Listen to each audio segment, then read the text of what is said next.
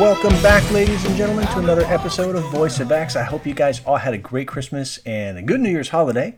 Ours was good. We had a relatively quiet Christmas, so it was kind of nice. I really enjoyed that. As for New Year's, I'm not really a big New Year's celebrator. Plus, we have 3 dogs. We have to drug one of our little dogs because the fireworks, they cause her a lot of problems. She gets a lot of anxiety and she tries to hide. So suffice to say, all this, I fell asleep and I woke up 1 minute before midnight, said Happy New Year's, and then I went upstairs and went to bed. So that was our New Year's. Christmas was great. It was quiet. It was relatively good.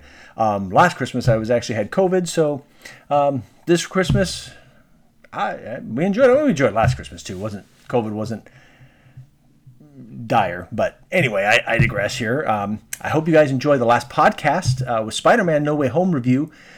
It was really good. We enjoyed it. In fact, we actually went again on Sunday and saw it a second time. And actually, I forgot to mention, this is Tuesday. Sorry the podcast didn't come out yesterday. I had some problems with my laptop. Had to replace the battery in it, do some updates. So it was out of commission. I couldn't get the podcast done. But anyway, we did go on Sunday a couple days ago to see Spider-Man again. I had a little bit different feelings going into it this time because I had read an article that Marissa Tomei actually wanted Aunt May to be in a lesbian relationship. And that character idea was thrown out, thankfully.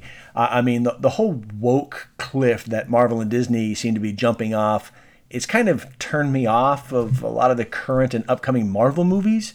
I'm just really not interested in that. I mean, the radicalist, BLM, feminist, homosexual political movements that they keep trying to force down our throats it's kind of turned me off. It's soured me on the Marvel movies. And to be honest with you, I've said this before, I kind of don't have another 10, 11 years to devote to a 10-year-long movie, which is really what these have tended to be. And by the way, I'm not the only one who feels this way. The numbers kind of seem to show it. The very woke movies and shows that they have coming out aren't doing very well. And the ones that set that stuff aside, like Spider-Man No Way Home, are doing great. And yet the powers that be at Marvel, they seem to insist upon trying to shove it down our throats. But anyway, I really like Spider-Man No Way Home, and that's why I went and saw it a second time. And there was one beef I had on it, though, and it's kind of sparked today's topic, and that's the idea that with great power comes great responsibility. And that was kind of the centerpiece of the movie. Even though, honestly, the decisions that Spidey made in honor of Aunt May were actually, in my opinion, kind of irresponsible, but it doesn't matter. The premise is that when you have a lot of power and you have responsibility to use it correctly and use it wisely and use it for good. So the idea of great power requiring great responsibility, that's going to be today's podcast. But before I get started, if you haven't already, I know I keep saying this, but I'm going to keep saying it, and hopefully you guys go over to follow me on social media.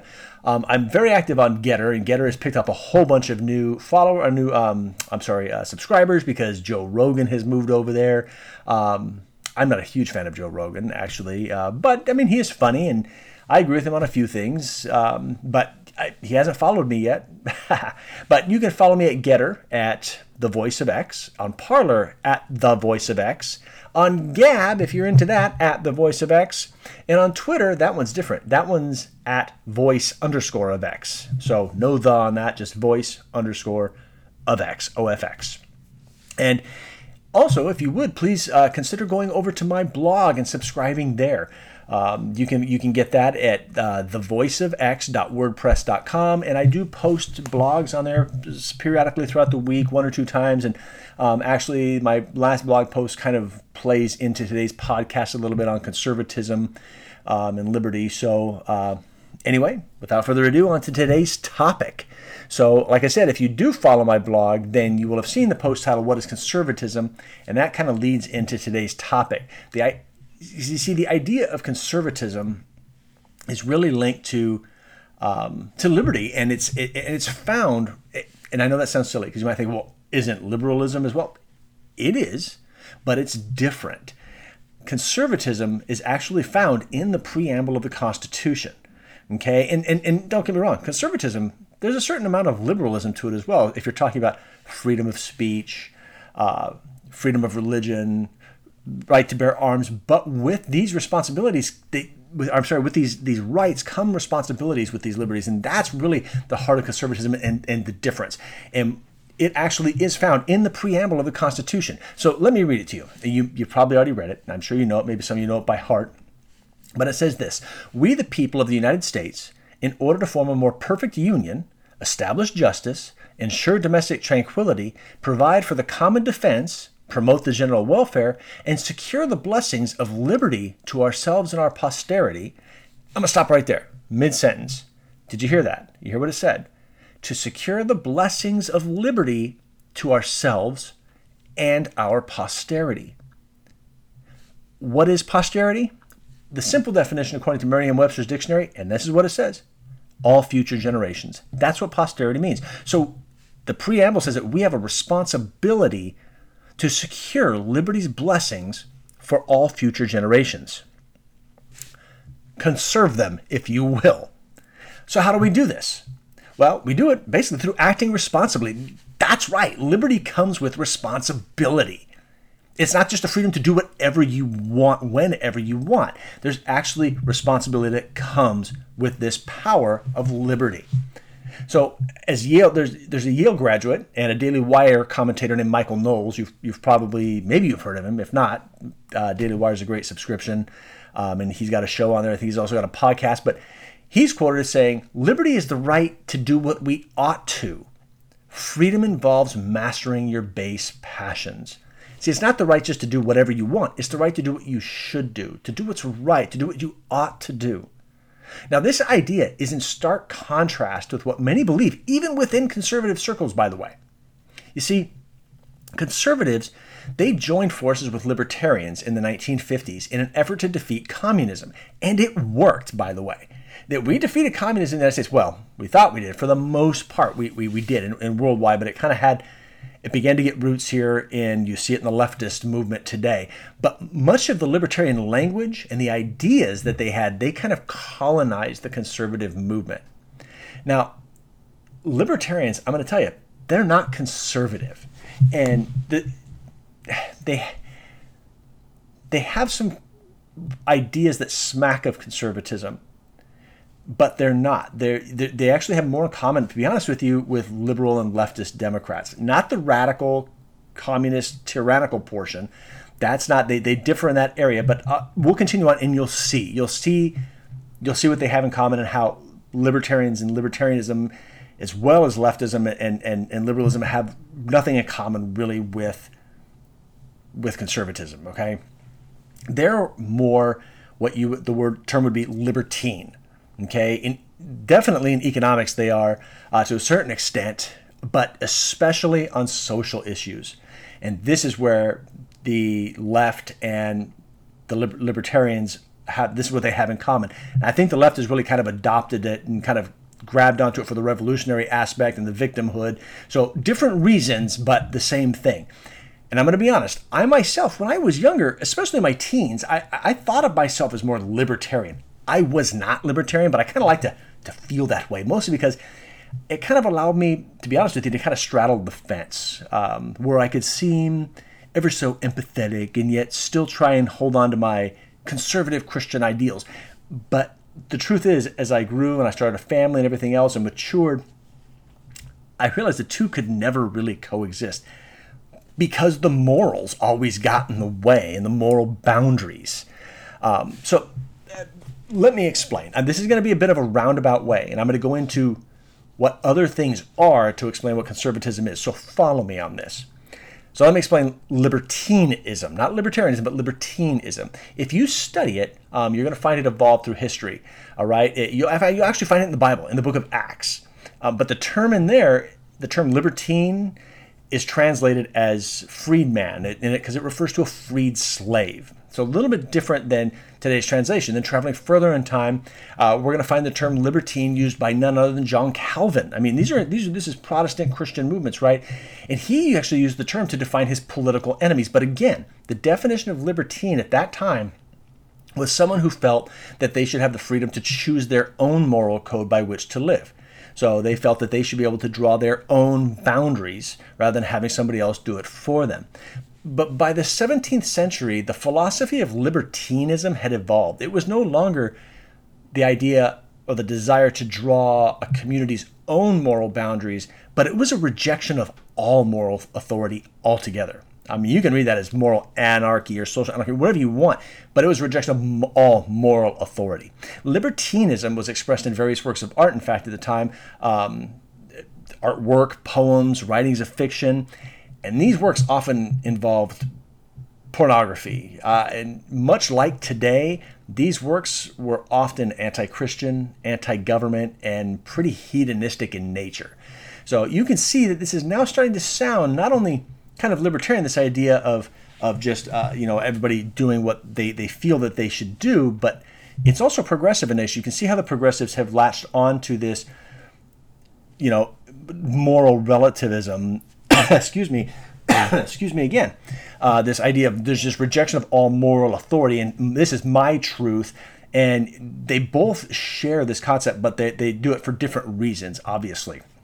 The left is using it very much to create this victim culture, this polarization, and lead to this kind of revolution that they want to do. Libertarians are more like it's an alternative way for them, and they think that they can these things, human nature will be just self-governing if you just allow people to do whatever they want, as long as it doesn't hurt anybody else. We'll get into that in just a second. But of course, modern versions of these libertines, you'll hear them today, and you don't hear this term libertine very often, okay, among anybody, or libertinism.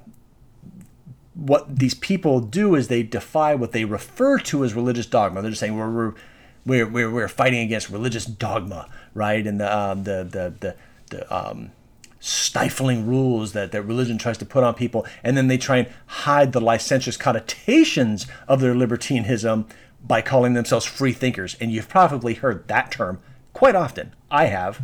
And these people are not free thinkers. Obviously, they want freedom from thinking for the most part, because if they really thought about human nature and devoted a lot of time to these things, to the Bible, to religion, to human nature, they would begin to realize the importance of having to set boundaries, not only for a community, but for yourself.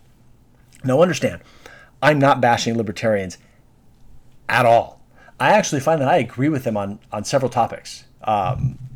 But the idea of how to get there, most of that, by the way, most of those topics would be economic in nature.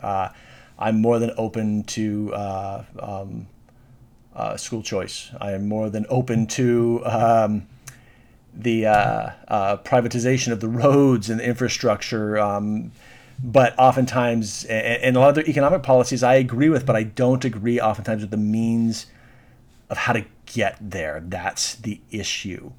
And it's much the same way that I'd be honest with you, it used to be this way with Democrats, where it was like this Venn diagram, right? Republicans and Democrats, in the middle, they shared the idea of American exceptionalism and the American dream, but they differed in how to get there. I mean, I have a book called JFK and the Reagan Revolution, A Secret History of American Prosperity, by Lawrence Kudlow and Brian Dimitrovich. And it was a great book. And reading about JFK's economics and going more into depth into Reaganomics, honestly, in the John F. Kennedy day, I may have voted Democrat. I mean, there was a definite overlap there that is totally gone because the Democrats have gone so far to the left. I didn't even know why they call themselves Democrats anymore. But anyway, we used to believe in the same ideals and just had different paths to get there. But, the libertarian, he or she believes that allowing humans to do what they will, whatever they want, as long as it doesn't hurt anyone else, that the issues will just self-regulate. And people will self-regulate. But this denies human nature. I mean, I don't know how many of you out there have kids. I have two daughters. You heard them on the last podcast doing the review for Spider-Man No Way Home.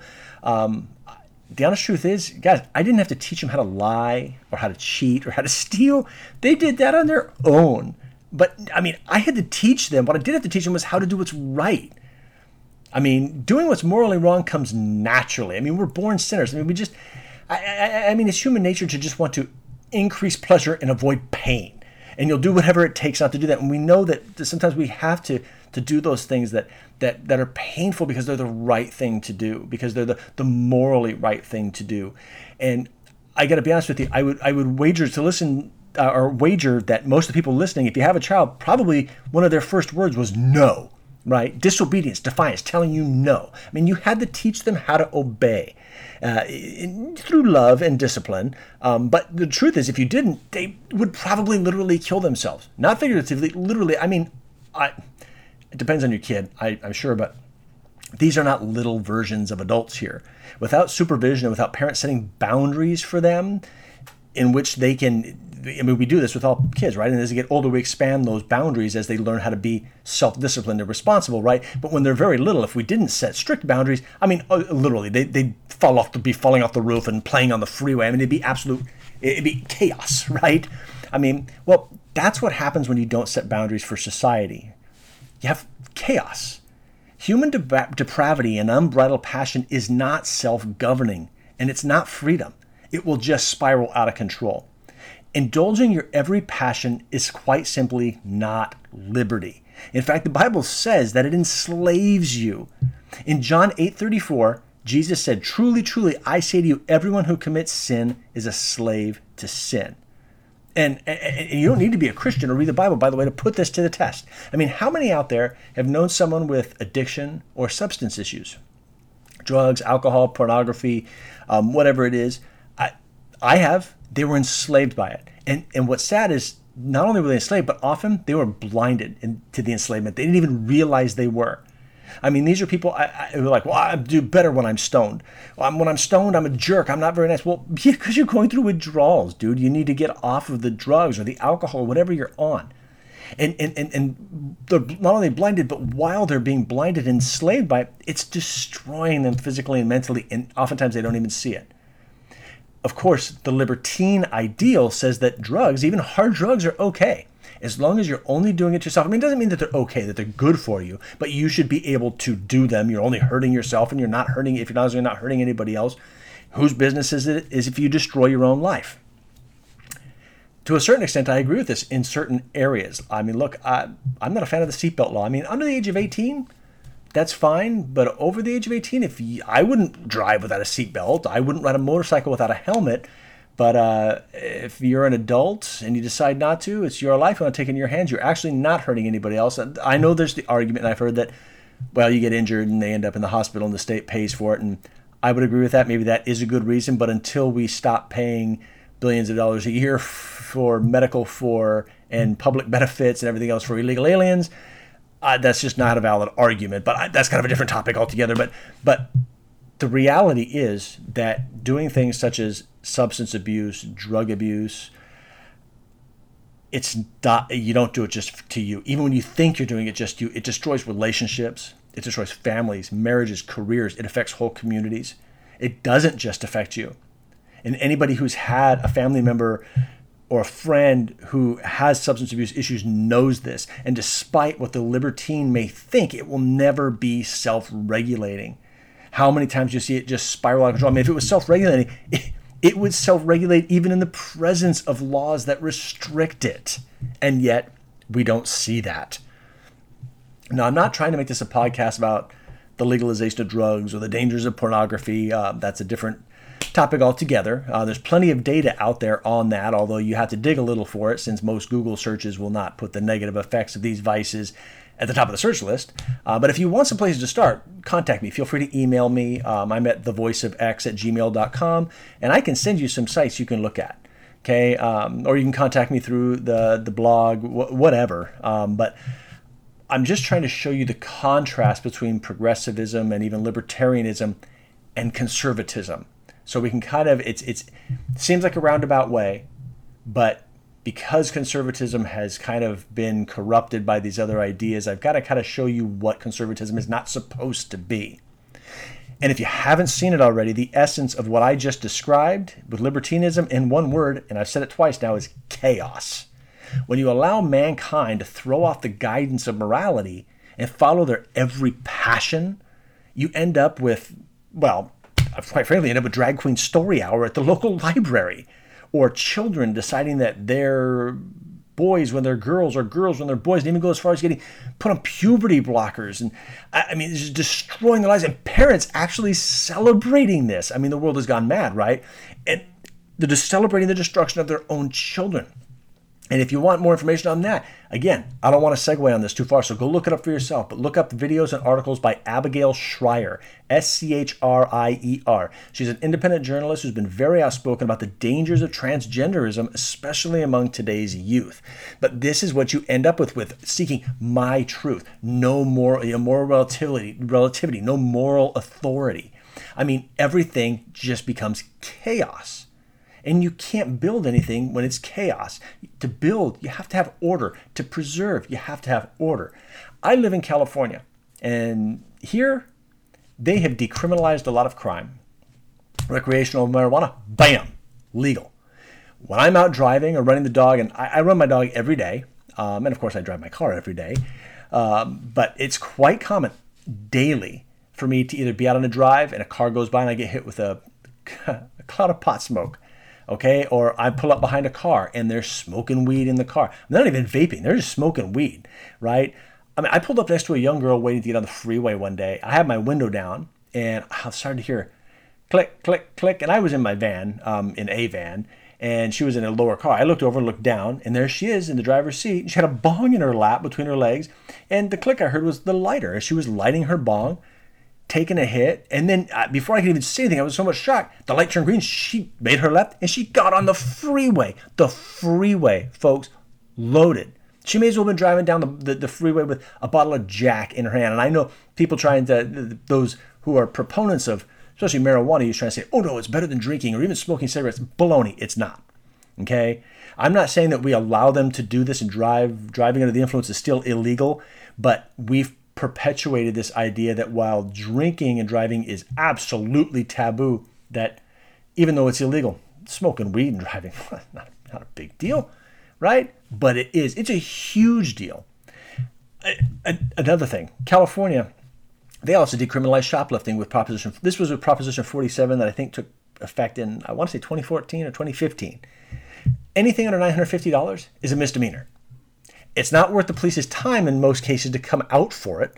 Businesses don't allow their employees to confront the shoplifters because oftentimes the shoplifters are armed with everything from guns to pickaxes and hammers.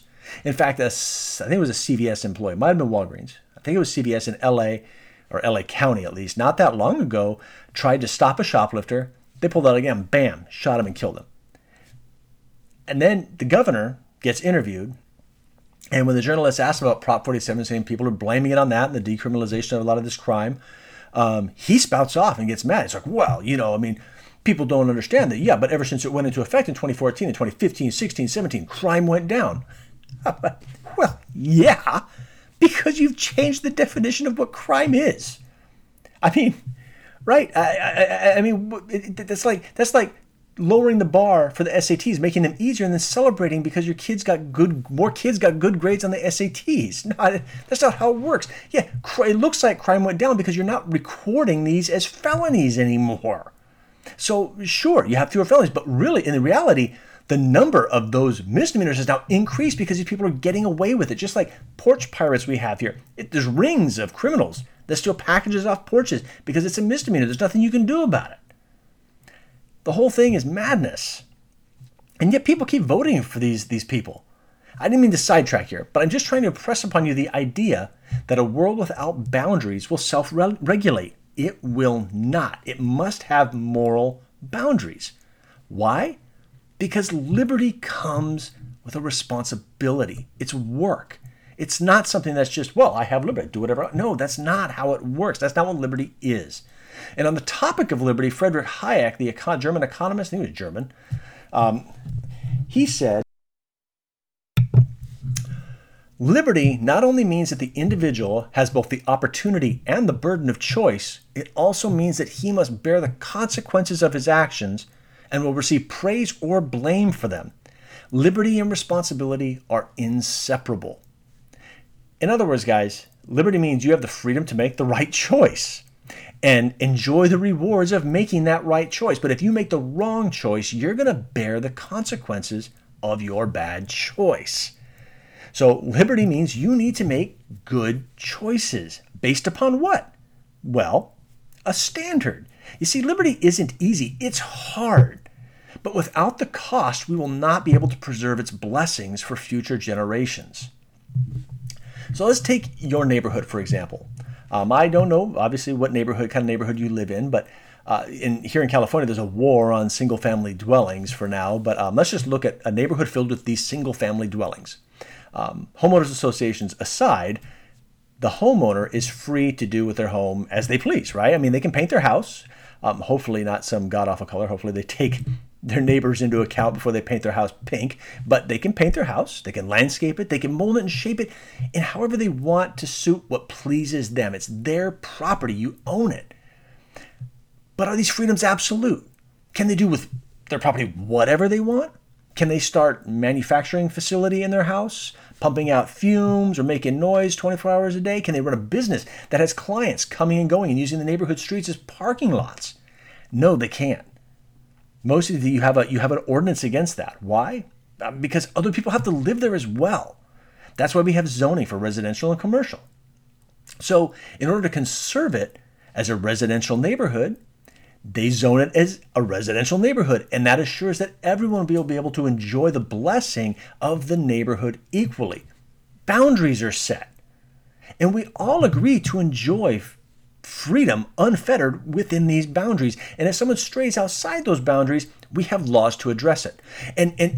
But keep in mind that the more responsible we are, the fewer laws we need to regulate, that will be needed to regulate it. In other words, be self-disciplined, be responsible, love your neighbor yourself. If we have a standard, right? This is called having a standard. We won't have to have as many laws. I had heard Adam Carolla talking about this. It was an article. Maybe I read the article. I can't remember, but he was talking about, I think it was Hermosa Beach where he grew up. When he was younger, he used to go there a lot, and people just went there and they respect each other. Now there's signs up all over, no football on the beach, no dogs, no frisbee, whatever. Some of these signs and regulations that they're not allowed to, and it's ridiculous. And remember, Adam Carolla tends to be, he is Republican, but definitely more libertarian, at least it seems to me. And he talked about, why do we have to have these laws? We shouldn't have to have these laws. I agree, we shouldn't have to. But without a standard, we have no choice. We have to establish laws.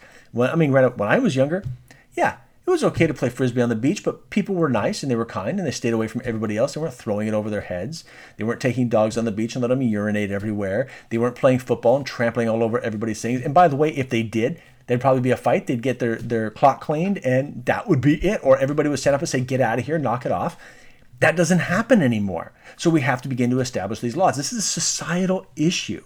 So yes, if we don't have a standard, if we don't have a moral boundaries that we hold our society to, we have nothing left but to pass laws. And the answer is, which is bad, but the answer is not the opposite of not having any laws.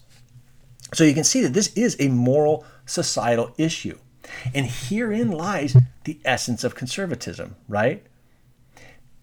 Just having a bunch of laws or no laws at all will not preserve. We see it. We try them both. We tried them both. You have too many laws, the beach is horrible to go to anymore. You have no laws, the beach is horrible to go to anymore. We want to conserve it as it was and for future generations so that they can enjoy those blessings as well. We must be responsible with our liberty. And to do so, we set boundaries that will conserve the culture and blessings of our great nation. Does this mean legislating morality? Think about that question. Legislating morality. Does this mean legislating morality? Because it's probably not the answer you think. You bet it does. Absolutely. You can and should legislate morality. In fact, this idea of legislating morality goes back to the founding. The family, the nuclear family, it was recognized then and should be now, all the way up really until the Cultural Revolution of the 60s, as the foundation of our country. And so laws were enacted to protect it. These laws, they've changed, okay, especially since the 60s. Divorce laws, laws on drugs, sodomy, pornography, these laws have changed quite a bit and not oftentimes for the better. Husbands, I've seen they have parties to celebrate their divorce. Really? Celebrate your divorce? things happen. Divorce happens. If you're divorced, please, I'm not coming down on you. And I would never think that a woman should stay in an abusive relationship or anything else. But, love and relationships and marriage takes work, and oftentimes it just fails because they don't want to do the work or they don't feel it anymore. They get a divorce and they actually have parties to celebrate their divorce. You shouldn't. You failed. You shouldn't be happy about it. It happens. You want to fix it and don't let it happen again, but you shouldn't celebrate it. I mean, let's look at the LGBTQ plus HIJ, whatever, how many letters they want to add to it, that movement, that political movement, that's targeting your children, our children. And the schools have got along with it. And drugs, well, we've already talked about that to a certain extent. And when I bring this up, this idea of legislating morality, it's often countered with, well, so you think you can just get rid of immorality through legislation and through laws? And I have to answer no. That's not what I think. Absolutely not. You never will, ever. Humans are sinners by nature. The legislation of morality is not to eliminate immorality, but to cage it and force it into those dark recesses of society where it'll always be there. And you'll always be able to fight it, but you're going to have to work hard to get to it. It won't be right out in the open, corrupting your children or your families. Do I think that the cops should knock down the door of a homosexual couple and drag them off to jail? Such as no, I don't. I don't believe that what happens between two consenting adults within the confines of their own home, that's adults, by the way, not children, two consenting adults. What happens in the confines of their own home, whether it be man and a woman and a woman, or a man and a man, I don't believe that's the government's business. But when that lifestyle becomes a political movement and forces itself and its ideals upon our society and upon our children, then we have not only the right to legislate it, but the responsibility to do so. Because we have to protect our family, our children, so we can conserve the blessings of liberty and our culture for future generations. Look, we could do a whole podcast on this. In fact, I plan on it for the future. Remember, I said that this podcast is not going to pull punches anymore, and it's likely going to offend some people, but I hope that you, or if you are offended by these ideas, that you can listen and let it challenge you. Okay, let it get you to think and study and learn and not just listen to the rhetoric that's out there. Not even what I'm saying. Go look these things up for yourself. I'll try and post some of the links on there. They probably won't make it on tonight, but I'm going to post because I've got behind because my laptop was down. But within the next day or two, I'll try and post some links on the podcast itself so you can go look into this yourself, or feel free to email me. I can send you some of these resources, okay? Or at least point you in the right direction so that you can start going down that path and looking at it yourself. Don't just take my word for it.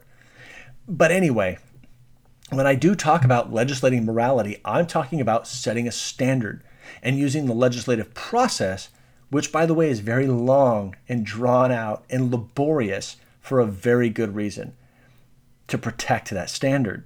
All right? We don't want...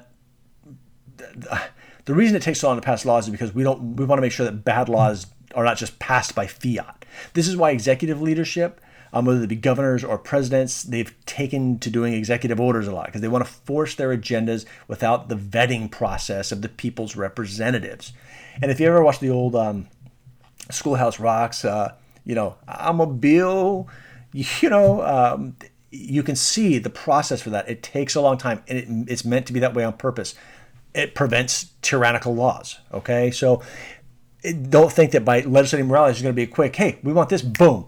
Homosexuality, done. Boom. Drugs, done. It doesn't work that way. It has to go through a process, go through the people's representatives first, which means, by the way, you need to vote, okay? You need to vote for the right people, okay? Because they're the ones representing you and making these decisions on legislation. But in regards to the standard, what should it be? I mean, that's, well, Kevin, what kind of standard do you think we should have then? Well, I believe, as the founders did, that the biblical standard was best. John Adams said, because we have no government armed with power, capable of contending with human passions, unbridled by morality and religion, avarice, ambition, revenge, and licentiousness would break the strongest cords of our Constitution as a whale goes through a net. He said our Constitution was made only for a moral and religious people. It is wholly inadequate to the government of any other, because it didn't require so much the government setting all of your boundaries for you, but it really needs you to be self-governed, to set that standard. Hold yourself to it, hold your community to it. It's important. It's important to hold these religious morals. What are they? They're quite simple. Clean living. Love your neighbor as yourself. The nuclear family. These are all biblical values, and the data supports it, by the way. All right, in America, if you graduate high school, get a full-time job, and wait until you get married to have kids, and I would, by the way, add stay off of drugs in there, the statistics show you will be successful. I mean, this has been measured. And a broken home, by the way, especially one without a father, fatherless homes, often leads to horribly delinquent children and just destruction of lives. Kids from broken homes are 4 times more likely to be poor. They have a higher risk of drug and alcohol abuse. They're 15.3 times more likely to have behavioral disorders, 4.6 times more likely to commit suicide, 6.6 times more likely to become teenage mothers, 24.3 times more likely to run away, 6.3 times more likely to be in a state-operated institution, 10.8 times more likely to commit rape, 6.6 times more likely to drop out of school, 15.3 times more likely to end up in prison while a teenager, 73% of adolescent murderers come from mother-only homes. And this, guys, is a short list. Go online and look at fatherless homes, children from fatherless homes, do a search on it. The list is horrifically long, and it's heartbreaking. What's the answer? It's time to establish a national standard again. We used to have one. We need to undo the radical sexual revolution of the 60s. We need to establish a biblically based standard for our life. You don't have to be a Christian to believe in it, that a biblically based standard is good. Go look at the statistics. They prove that it works. Will this happen overnight? No way. It won't. In fact, some things, they may be gone forever. We may not be able to change them. I don't know. I don't know if some of these genies can ever be put back in the bottle. But I do know this, that the journey of 1,000 miles begins with the first step. And that we need to put our foot down as conservatives and stop trying to ride the fence. Honestly, I don't think America wants this wishy-washy form of conservatism we've been seeing, out of the Republican Party especially. I think that's why Trump was and still is so popular. We need to make better decisions. We need to vote out the rhinos and embrace our founding ideals. Folks, it's time to take responsibility and to get back to the task of securing the blessings of liberty for our posterity, for all future generations, not just us. That's it for today. Thank you so much for listening to The Voice of X. I'm very sorry that today's podcast was late. But we'll be back next week on Monday. Hopefully, in this coming year, I'm going to have some guests on. I'm going to have probably Silvika Ruska back on with us. I've got a couple other interviews lined up, so we're looking forward to having a pretty good year. And I hope you guys had great holidays, and I hope you guys have a great 2022 year. God bless you guys, and God bless America. I know what I've been.